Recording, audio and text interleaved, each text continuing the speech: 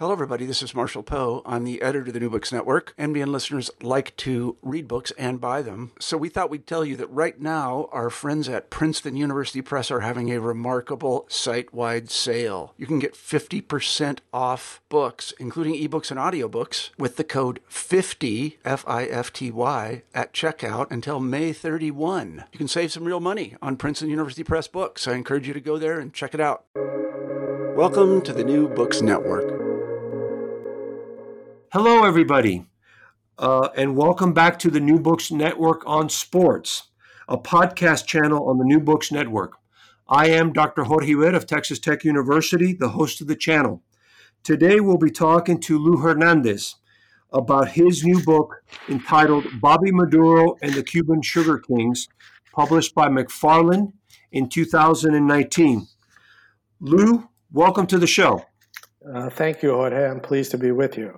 Okay. Lou, before we start talking specifically about the book, I want to get a little background on you.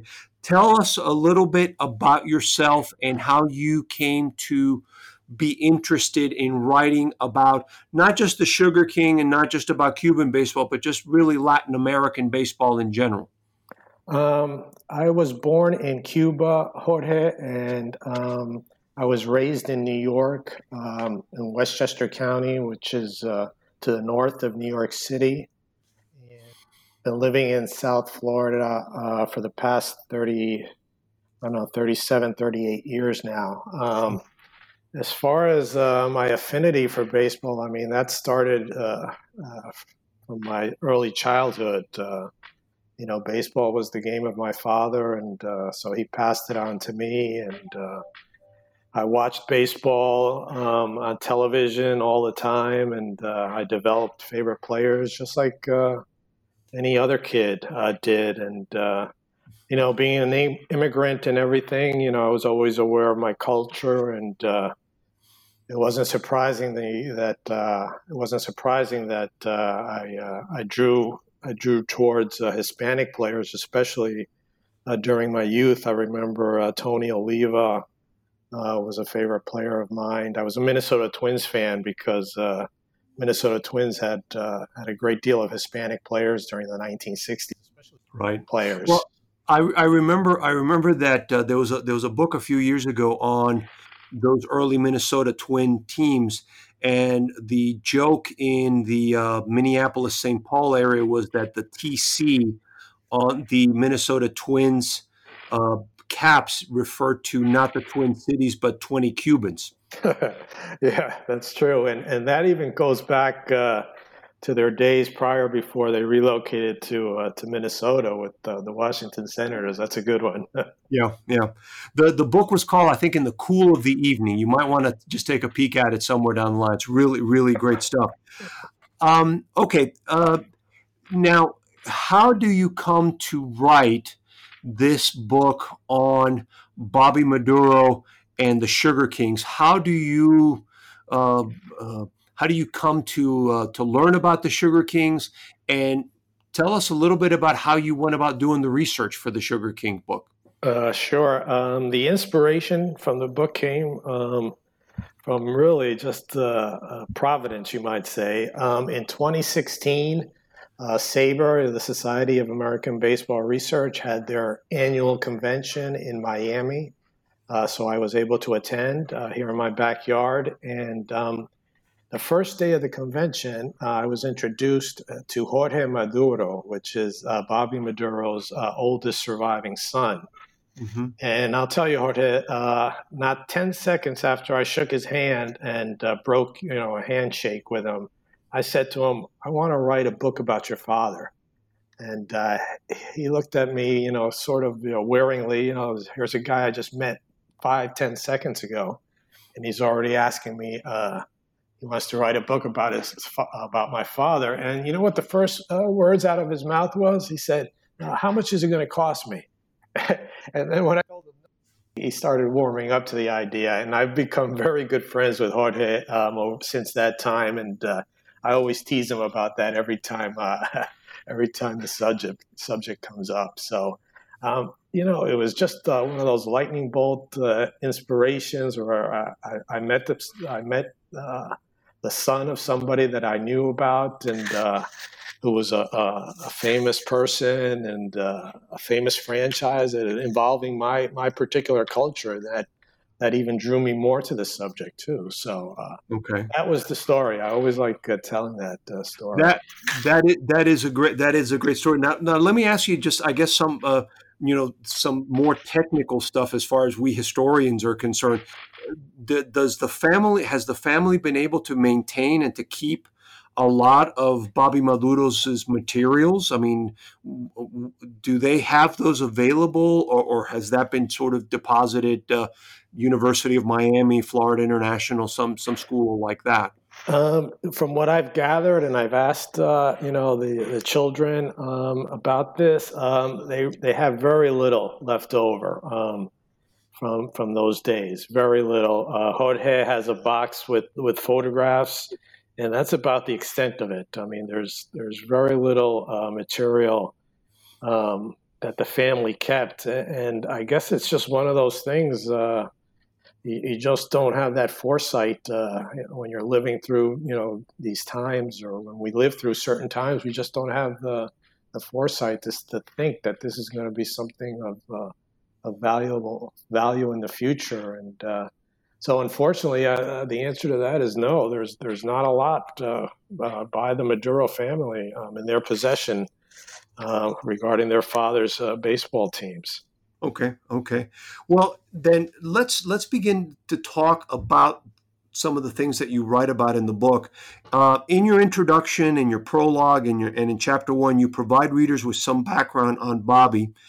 Tell us a little bit about his background, including his time in North Carolina, and how he comes to be involved with baseball in Cuba.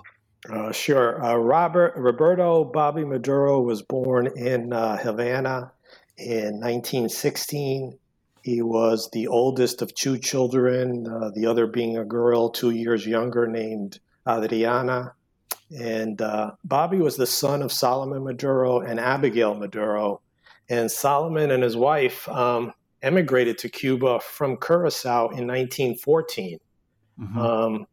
And unlike the second half of the 20th century, when people fled Cuba in droves, people actually emigrated to Cuba from all over the world during the century's first 50 years. Mm-hmm.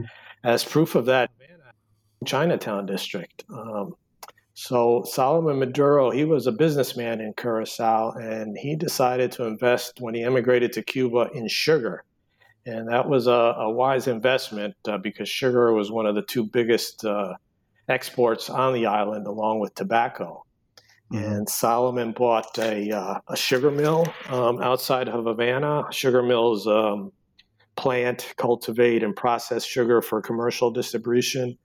And Solomon became a very wealthy man and a successful businessman as well. He ended up branching out into multiple business enterprises, including insurance and finance. He settled his family of four in the Cuban capital, and his affluence allowed him to send his son to study abroad. And Bobby attended high school here in the United States in Asheville, North Carolina. How did they decide upon that? Do you know? Well, not in particular, but apparently this high school in Asheville, it was a preparatory high school, and apparently not only did it have high graduation rates, but it had high matriculation rates to college. And Bobby did attend university. He went to Cornell to study engineering. Unfortunately, he never got his degree.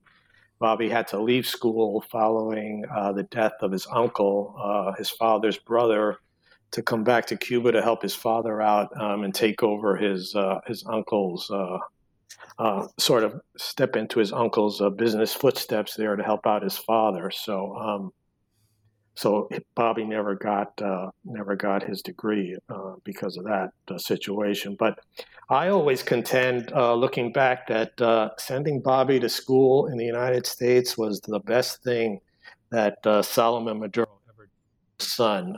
Bobby was able to perfect his English language skills here in the U.S., and that became a valuable asset for him later in his career. and later in his life, Bobby was always able to bridge that cultural divide that language often erects as a barrier between two countries. Yeah. And his love of baseball, I think, just probably came about, natural way, as any youth would be. He just became a fan of the game, based on his environment and such. Okay. How does Bobby get involved in creating the Gran Stadium, the Gran Estadio del Cerro de La Habana? What was the significance of this endeavor, of this facility, to Cuban baseball in general? Well, Bobby played baseball actually on social clubs team that he belonged to. There were various social clubs at that time, and it was probably at one of these clubs that Bobby met a gentleman named Miguelito Suarez, who was a contemporary of Bobby. I think they were a year apart in age. In 1945, this was, and Miguelito Suarez's father. He was involved in real estate. He was a big real estate broker in Havana. And Bobby and Miguel Jr., they formed this partnership, and they decided to build the stadium, which was a big undertaking. And as I said, the real estate end of it, and as far as securing the tract of land and the location, that probably came from the Suarez end. And Maduro's one of Maduro's in-laws was actually the architect of the stadium, so he provided that aspect of it. And the stadium took a little bit over a year to build. It opened in October 1946, and when it did open, Gran Stadium became the first $1 million sports complex built in Latin America. I think the final price tag was $1.1 million, but when the stadium opened, it was the first sports complex in Latin America that carried a seven-figure price tag. That's an astonishing statement. So how was the stadium perceived? Obviously, not just in Cuba, but in other parts of Latin America where baseball predominated. Yeah, well, it was for its time, obviously, a state-of-the-art facility. The stadium became the main venue for the Cuban Winter League, which previously held their games at Tropical Park, which was located really farther away from the commercial areas of the city. Gran Stadium was located, or is located, in south central Havana, Cerro district. That's where it gets its name, CERRO district. And closer to the hotels and the tourist areas. So it had a much better location for the people, for the city, for attendance. And, as testament to the people who built it, today, more than 7 decades later, Gran Stadium, although it's not called that anymore, it still remains the principal venue for baseball in Cuba, more than 7 decades after it was built. I mean, I think that's its biggest testament to the people who built it. Well, and also the testament can also be the fact that even after 60 plus years of the communist dictatorship, the stadium is still standing. Right. I know Major League Baseball gave it some help in 2016 when President Obama visited Major League Baseball. I think donated money to paint the stadium, and they resodded the infield, and they contributed over $1 million prior to the Tampa Bay Rays going down there to play that exhibition game. Okay. Now, Bobby also becomes, we've got the stadium now. Bobby becomes involved with the National Association of Professional Baseball Leagues. Tell us a little bit about that, and how does this help to bring about La Serie del Caribe, the Caribbean series?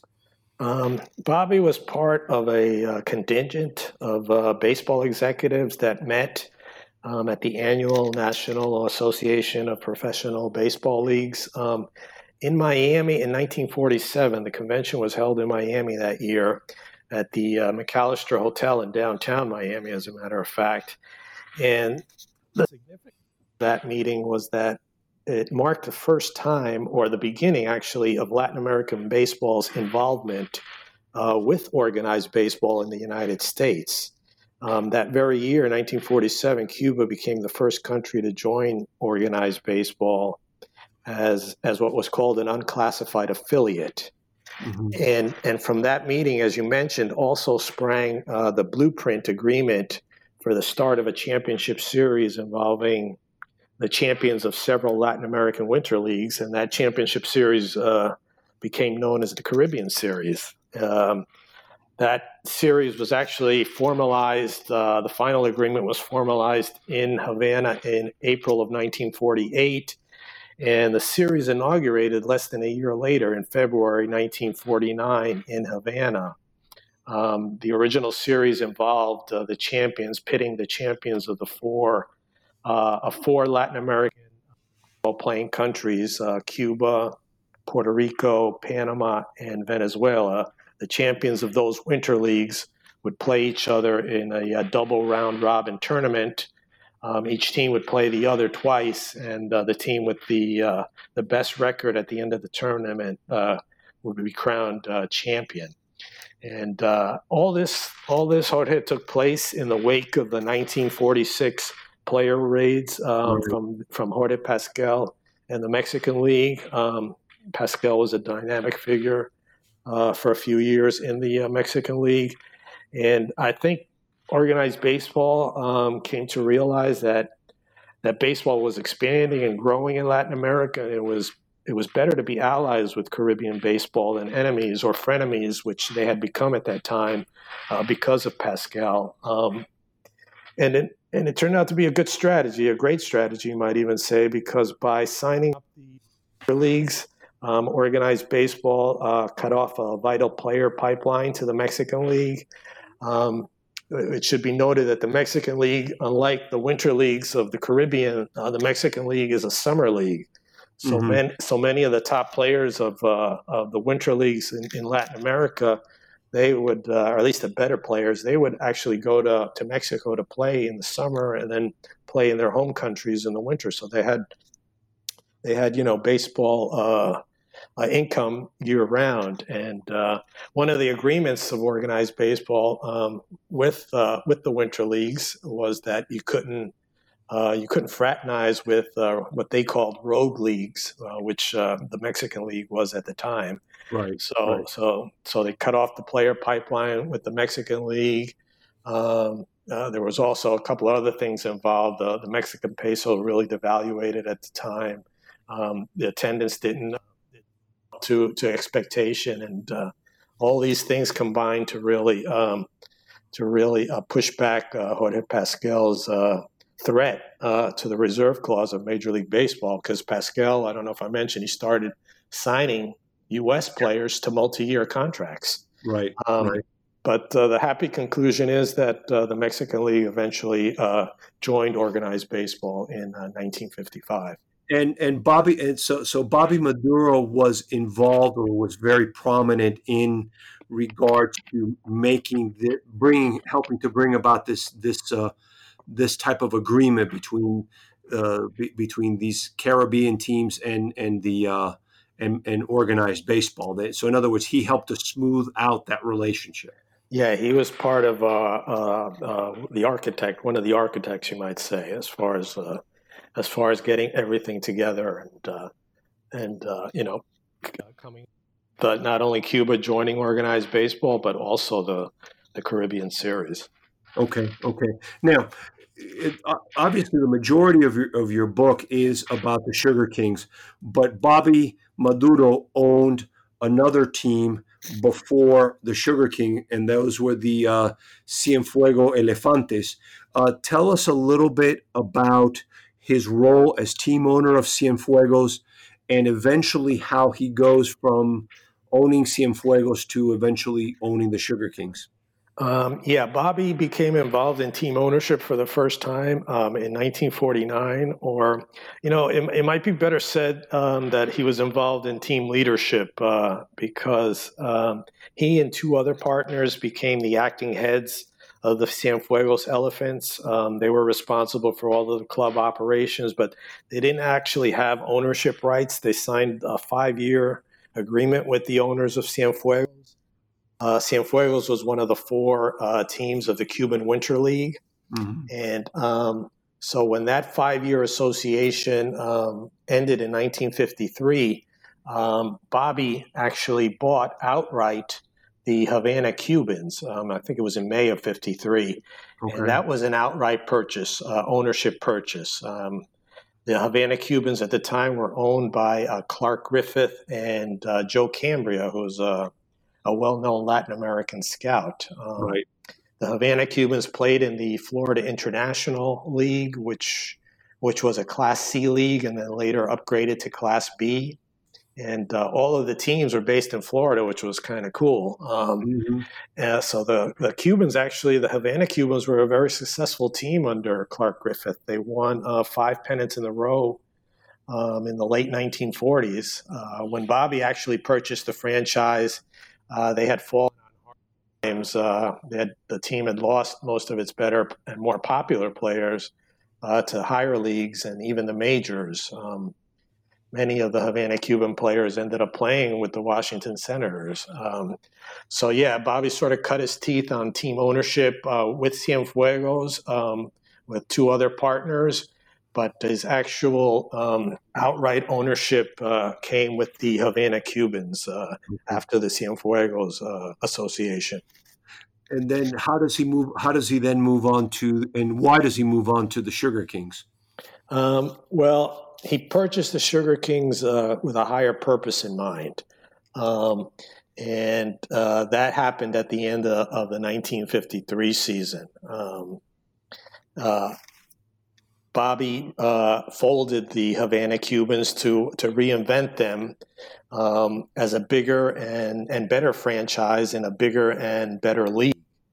And that bigger and better franchise turned out to be the Cuban Sugar Kings, and the bigger and better league was the International League. The Cubans were born in 1954, and with the addition of the Sugar Kings, the International League really lived up to its name with franchises in 3 different countries. Right. They had the Toronto Maple Leafs and Montreal Royals were already in the league. And so that's how that came about. And of course, the International League was AAA. AAA level circuit, correct? Right. And what was the slogan of the Sugar Kings in regards to them being a AAA team? Why don't you share that with us? Bobby's Maduro's ultimate goal for the Sugar Kings was for them to become a major league franchise. In fact, the team, as you mentioned, had a slogan that translated to "one more step and we arrive." The International League was a AAA circuit, as you said, and the "one more step" in the slogan referred to the major leagues. As we all know, the next step up after AAA. Is the big leagues. Right. Hey, it's Kaylee Cuoco for Priceline. Ready to go to your happy place for a happy price? Well, why didn't you say so? Just download the Priceline app right now and save up to 60% on hotels. So whether it's Cousin Kevin's Kazoo Concert in Kansas City, go Kevin, or Becky's Bachelorette Bash in Bermuda, you never have to miss a trip ever again. So download the Priceline app today. Your savings are waiting. Go to your happy place for a happy price. Go to your happy price, Priceline. Let me ask you, just sort of veer off for just a second regarding, the purchasing of the team, the ownership of the team. On page 32, you discuss an issue of alleged racial intolerance in 1953. You cite that was mentioned in Jet magazine. Tell us a little bit about that situation, and because Cuba was always regarded as this place where African American players, guys from the Negro Leagues, could go down to Cuba, and they were treated, like royalty. They were treated in a much better way than they were treated here in the United States. Tell us a little bit about that situation. Right. The quote you're referring to, I guess, was something Maduro said to the effect that fans won't come out to see Negro players. Right. I think that was, I guess, that made what we would call today a full news cycle around the media of the day.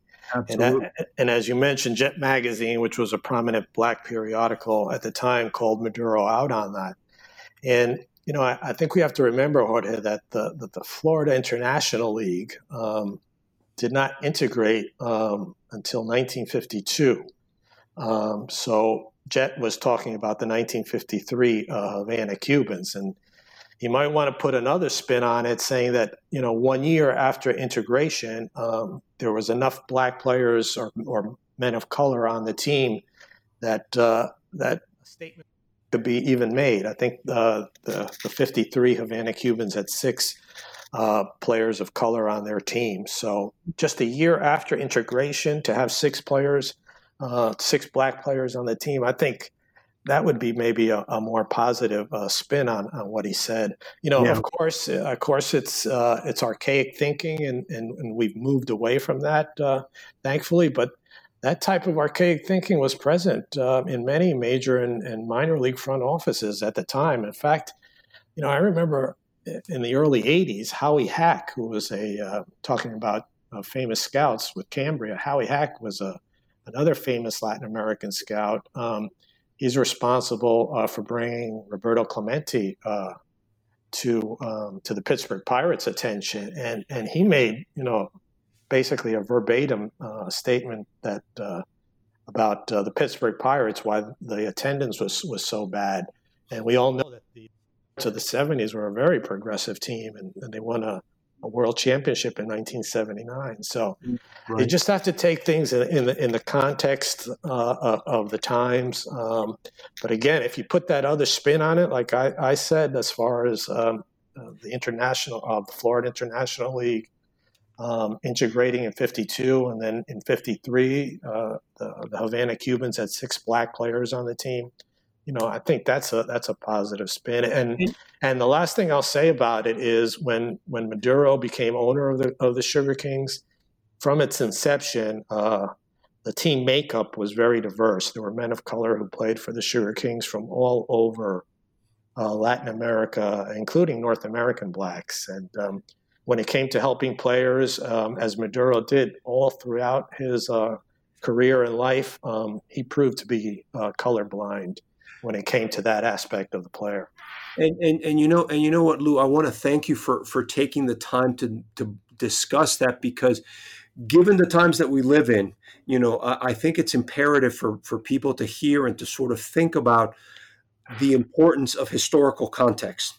You can't simply apply 2020 standards to someone who is speaking necessarily speaking back in the 1950s, and I think that is a very balanced way to look at Bobby Maduro and sort of his relationship with African American or Latino players of color. So I think that the Sugar Kings are actually a very good model for people to sort of look at and to think about in that regard, given the current times that we live in.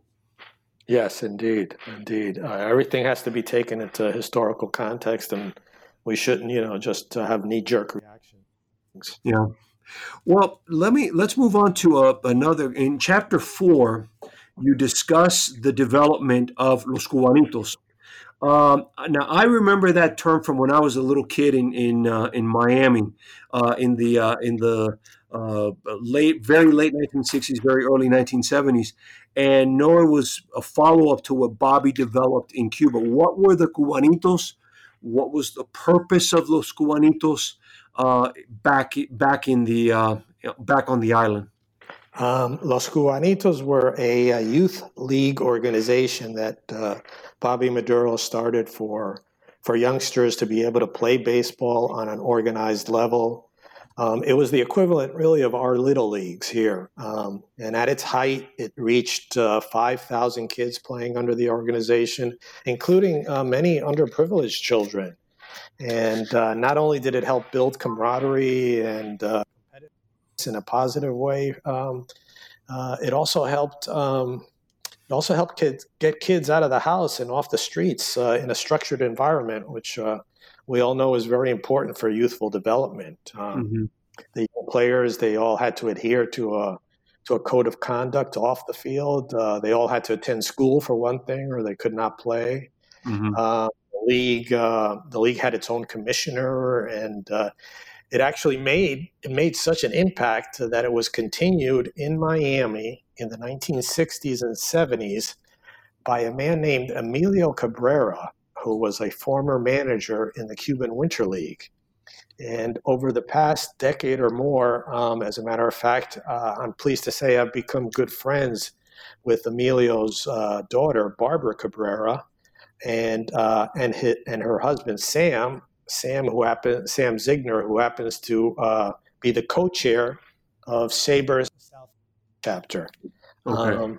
And a final note on Los Cubanitos, there's actually, you might want to check this out, Jorge, there's actually an active website that you can visit, and it'll give you background and photos on the Cubanitos when they were active in Miami during that period. I believe it was started by a former player, a gentleman named Emilio Perez. And the website, if I could say it, is Los Cubanitos, the number one, .blogspot.com. Los Cubanitos, LOSCUBANITOS, the number one, .blogspot, BLOGSPOT.com. And there's plenty of photos there and reminiscences from people who were part of that organization. And I will definitely look that up. That will definitely bring back some very wonderful memories of my childhood in Miami. So thank you so much for sharing that. Let's move on, I think, really to the meat of the book, which is starting in chapter 5. And I've got a couple questions for you on that. Chapter 5 discusses how the Sugar Kings and Maduro dealt with the political turmoil as, unfortunately, the Castro Revolution moved forward. Please give us a sense of what that was like for Bobby and the team. The Cuban Revolution triumphed on January 1st, 1959. And the Sugar Kings began their sixth season. I think I mentioned they inaugurated in 1954. And the Sugar Kings started their sixth season 4 months later. The leader of that Cuban Revolution was Fidel Castro, who had become internationally known thanks to a series of articles that appeared in the New York Times. Cuba had previously been under the authoritarian control of Fulgencio Batista, who had taken over the island in a bloodless coup in 1952. And Bobby Maduro, I should stress, always felt that politics and sports should be kept separate. And I think history has shown us that that is not always possible or practical. And even though Maduro stressed keeping baseball and politics separate, I think he may have been blind by the political happenings occurring around him, from his desire to keep his franchise viable in order to continue his ultimate dream of making the Sugar Kings the first international franchise in the major leagues, and you really can't fault him for that. He was duped, certainly, like many other Cubans, and. As far as what it was like for Bobby and the team, well, the changing government was portrayed as good. It was viewed with a great deal of optimism. Life could go back to normal, so to speak, and that would include sports, and attendance would increase at the sporting events and baseball, in particular. Castro himself was portrayed as a baseball lover and even a former amateur player with major league designs. And, these myths have been dispelled over the years, of course. Sure. But in actuality, Bobby Maduro unwittingly played a role in elevating Castro as a benefactor for Cuban baseball, which he clearly was not. Castro, in fact, shrewdly used baseball to further project his image on the international stage, and he continued to do so for decades to come. Right. Tell us a little bit about that 59 season where you have an unlikely champion march to an unlikely championship as the dictatorship establishes itself. Right. In 1959, Castro was still consolidating power. And under that backdrop, the Sugar Kings started their season kind of sluggishly, as a matter of fact. But the team really came on strong in the second half of the year, and they played well enough to finish third in the league, which qualified them for postseason play. The International League, at that time, the top 4 teams made the playoffs. The pennant winner would play the fourth place team, and then the second and third seeded teams would play each other in the best 4 out of 7 series to crown an eventual champion. And the Sugar Kings, managed by Preston Gomez, they won both of their series and were crowned the champions of the International League. And at that time, the champion of the International League faced the champion of the American Association, mm-hmm. which was the other AAA circuit in the minor leagues at the time. And the Sugar Kings ended up winning a thrilling 7-game series against the Minneapolis Millers, managed by Gene Mauch, and the 7th game being played in Bobby Maduro Stadium, and the team won on a walk-off hit in the bottom of the 9th inning. So you can't get much more thrilling than that.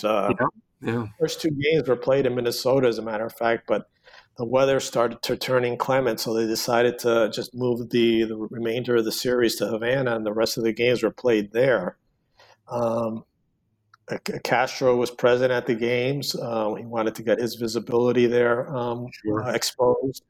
There was a great also military presence with Army people, the bearded ones with machine guns and armed weapons. And I think one of my favorite quotes about the series came from one of the writers in Minnesota, who said that this had to be the first time a championship series held where the machine guns in the stands outnumbered the bats in the bat rack in the dugout. That was a great quote, I thought, a nice quip as far as describing the series itself in Havana.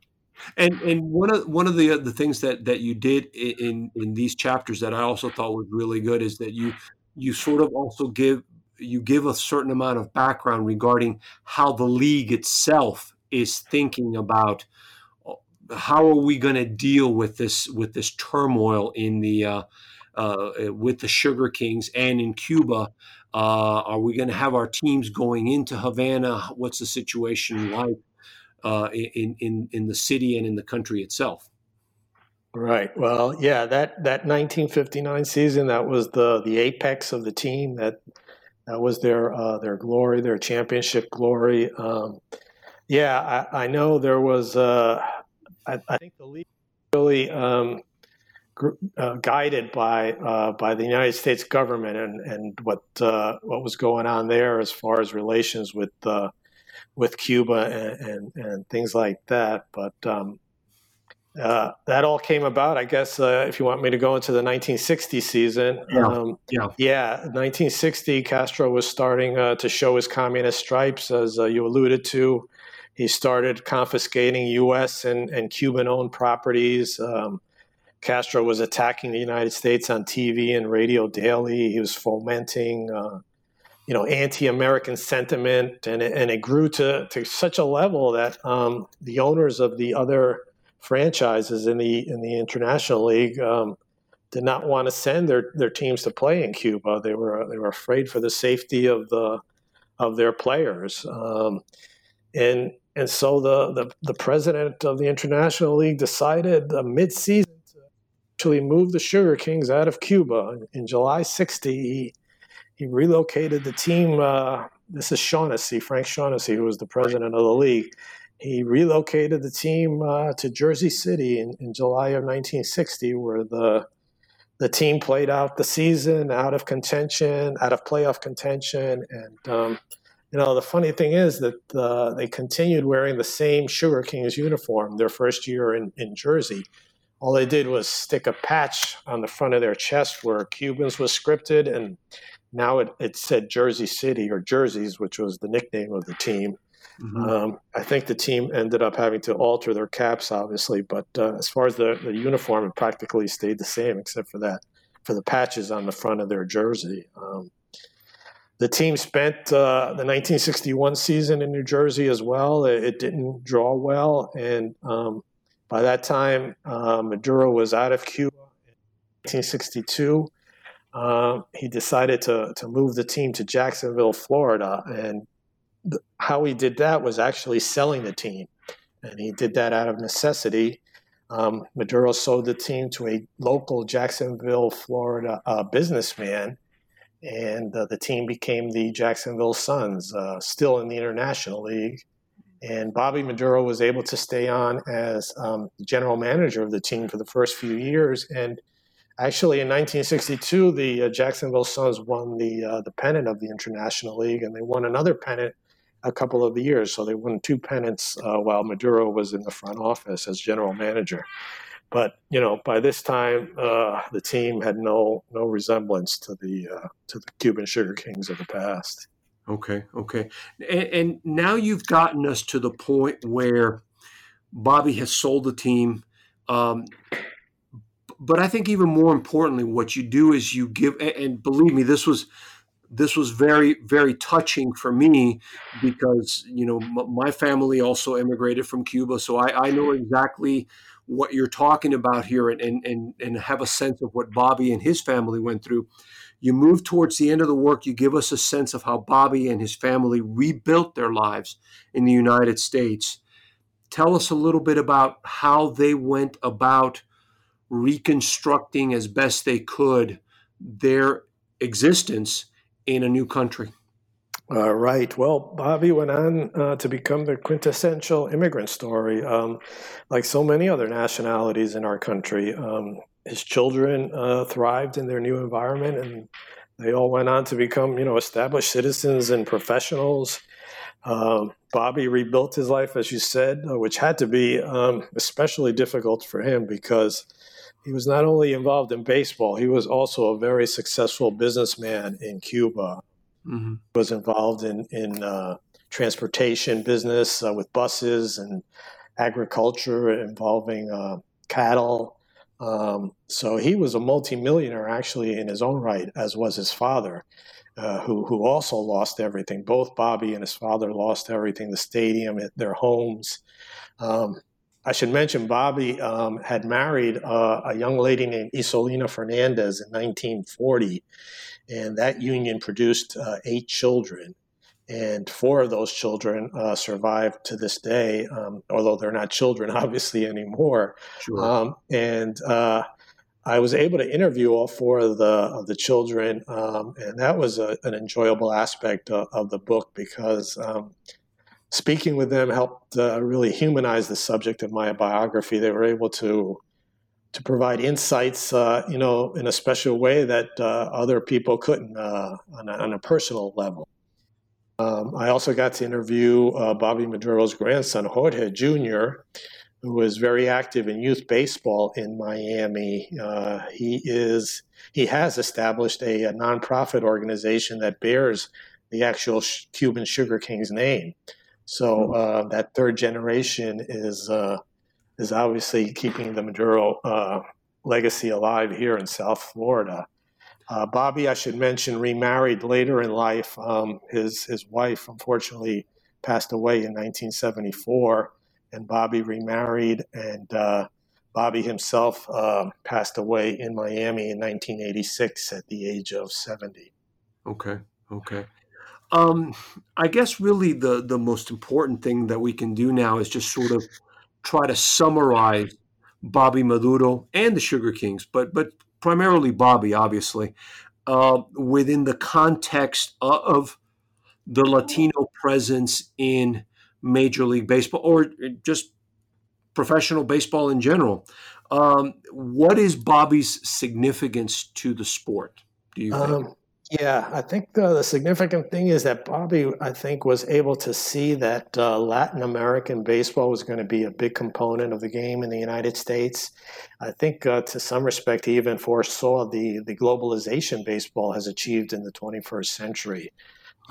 After Maduro left Jacksonville, he went to work in Major League Baseball under the administrations of Commissioners William Eckert and Bowie Kuhn in the 1960s and 70s. He served as a Latin American liaison to all the baseball playing countries of the Caribbean Basin, the winter leagues and amateur baseball included. And in the late 1970s, he started a league of his own called the Inter-American Baseball League, which was not a success, but had as one of its goals a way of showcasing Latin American baseball talent to the major leagues, a stepping stone, so to speak, for Hispanic players that didn't always, get enough scouting or get enough of a look-see to warrant major league attention. It was an ambitious undertaking, and I think it was really reflective of Maduro's love of the game and his love of his Hispanic culture. Was that the league that featured a team called the Miami Amigos? Is that correct? That's the one. That the league had 6 teams. One was based in Bobby's adopted hometown of Miami that you mentioned, and 5 other teams were based in the Caribbean Basin. There was 2 teams actually in Venezuela, one in the capital of Caracas and the other in Maracaibo. There was a team in Panama, the capital there, and the capitals of San Juan in Puerto Rico and the Dominican Republic. So I think the league had its problems, although it was a AAA circuit. That was one thing that it had going for it. It failed to get major league affiliations. If it could have just gotten, affiliations from 6 major league teams to support it with players and things, I think it might have had a different end result. The league also ran into problems logistically with players, documents not being in order, traveling from country to country with visa things and things like that. So, as I said, it was an ambitious undertaking, and it was, its failure should not be reflected upon Maduro. It should really be reflective of that Maduro was trying to do positive for Latin American baseball. So from his building of the stadium back in the 1940s to his ownership of different franchises, to his time in Major League Baseball, working directly for the commissioners of baseball, promoting Latin American baseball, and to his final undertaking with the Inter-American Baseball League. I don't know if I mentioned that was the name of the league. Right. No one did more for Latin American baseball during the decade of the 1940s, the 1950s, 60s, and 70s than Bobby Maduro. And that's something significant that a lot of people should know. Okay. Lou, is there any topic that we have not covered regarding Bobby or the Sugar Kings that you wanted to discuss that I've not asked you about? You mentioned, Jorge, that the Cuban Sugar Kings of the 1950s helped brand Caribbean baseball in the eyes of the North American baseball fan for the first time. Exposing that North American fan to the unique Latin American style of play where the players are very expressive and they wear their emotions, their hearts on their sleeves. That was very unique at that time. And not surprisingly, the Sugar Kings were a very popular road team because of that. So that's one thing. And I think my biggest takeaway from writing this book and everything I've read and studied about the era is I am certain that had it not been for the Cuban Revolution, the first international franchise in the major leagues would not have been the Montreal Expos. Right. The first international franchise in the major leagues would have been the Cuban Kings.